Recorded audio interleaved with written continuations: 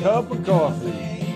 Give me a word that rocks me. A whole lot of Jesus, a little caffeine. The world awaits out the front door. Let it wait just a bit more. Because I need Jesus and a little caffeine. Good morning, everybody out there in podcast land, and welcome to another episode of Jesus and Coffee. Amen. I'm your host, Jay Brooks, and this is a daily devotional Bible study where I dig into the scriptures, enjoy some good coffee, and get my day started right. I'm a Christian, a husband, a father, and a grandfather. This is my morning devotion, recorded so that maybe something that I notice or say will be used by God to touch you and give you fuel for your busy, busy day. So if you love Jesus and you love coffee, this is the place for you. Come on in, grab your Bible and your coffee and join me. If you don't love Jesus and or coffee, come on in anyway. You just might hear something that will make your day better than it might have been. That's John Waller in the background there.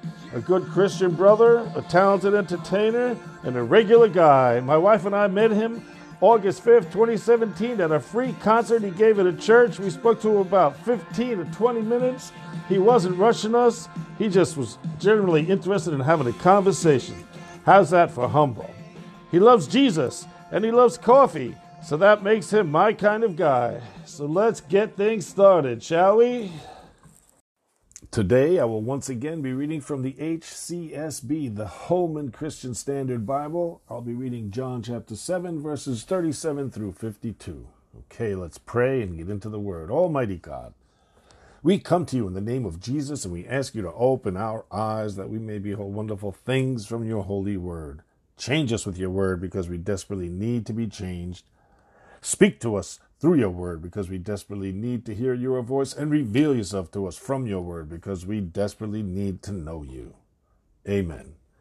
On the last and most important day of the feast, Jesus stood up and cried out, "If anyone is thirsty, he should come to me and drink.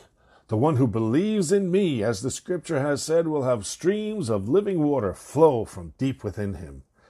He said this about the Spirit.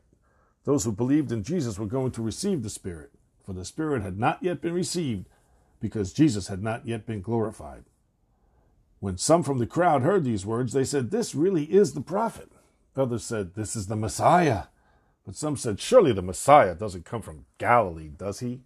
Doesn't the scripture say that the Messiah comes from David's offspring and from the town of Bethlehem, where David once lived?" So a division occurred from the crowd because of him. Some of them wanted to seize him, but no one laid hands on him. Then the temple police came to the chief priests and Pharisees, who asked them, "Why haven't you brought him?" The police answered, "No man ever spoke like this." Then the Pharisees responded to them, "Are you fooled too? Have any of the rulers of the Pharisees believed in him? But this crowd, which doesn't know the law, is accursed." Nicodemus, the one who came to him previously, being one of them, said to them, "Our law doesn't judge a man before it hears from him and knows what he's doing, does it?" "You aren't from Galilee too, are you?" they replied. "Investigate, and you will see that no prophet arises from Galilee." During this feast, the priests drew water from the pool of Siloam, which was the only source of drinking water for the city of Jerusalem. Each day they would make a show of ceremonially marching to the pool with golden vessels to scoop up water, and then they would march back to the temple and pour it out in the court of the priests. This was a very elaborate display accompanied by trumpets. As they drew the water, they would recite Isaiah chapter 12, verse 3, "You will joyfully draw water from the springs of salvation." It was said that anyone who had never seen the ecstatic display of joy as the water was poured out on this last day had never truly seen rejoicing. John doesn't say exactly when Jesus did it, but it makes sense that it would have been immediately after the water was poured out that he cried out, "If anyone is thirsty, he should come to me and drink." This would have shocked the crowd and identified him as the fulfillment of this feast. Jesus, as he told the woman at the well, gives living water, which will quench your thirst for the things of this world that distract you and come between you and your God. At this point, some of the people, not the Jews, as John refers to the religious authorities, say this is the prophet. Now, earlier they were saying, could this be the prophet? They are saying at this point, this really is the prophet. This expected prophet that Moses foretold may or may not have been the Messiah. Others, however, who are now convinced, say, surely this is the Messiah. The tide is turning. However, there is still division among the people. Can the Messiah come from Galilee? Which echoes Nathanael's remark in John 1:46. Can anything good come out of Nazareth? Nazareth is a village in Galilee.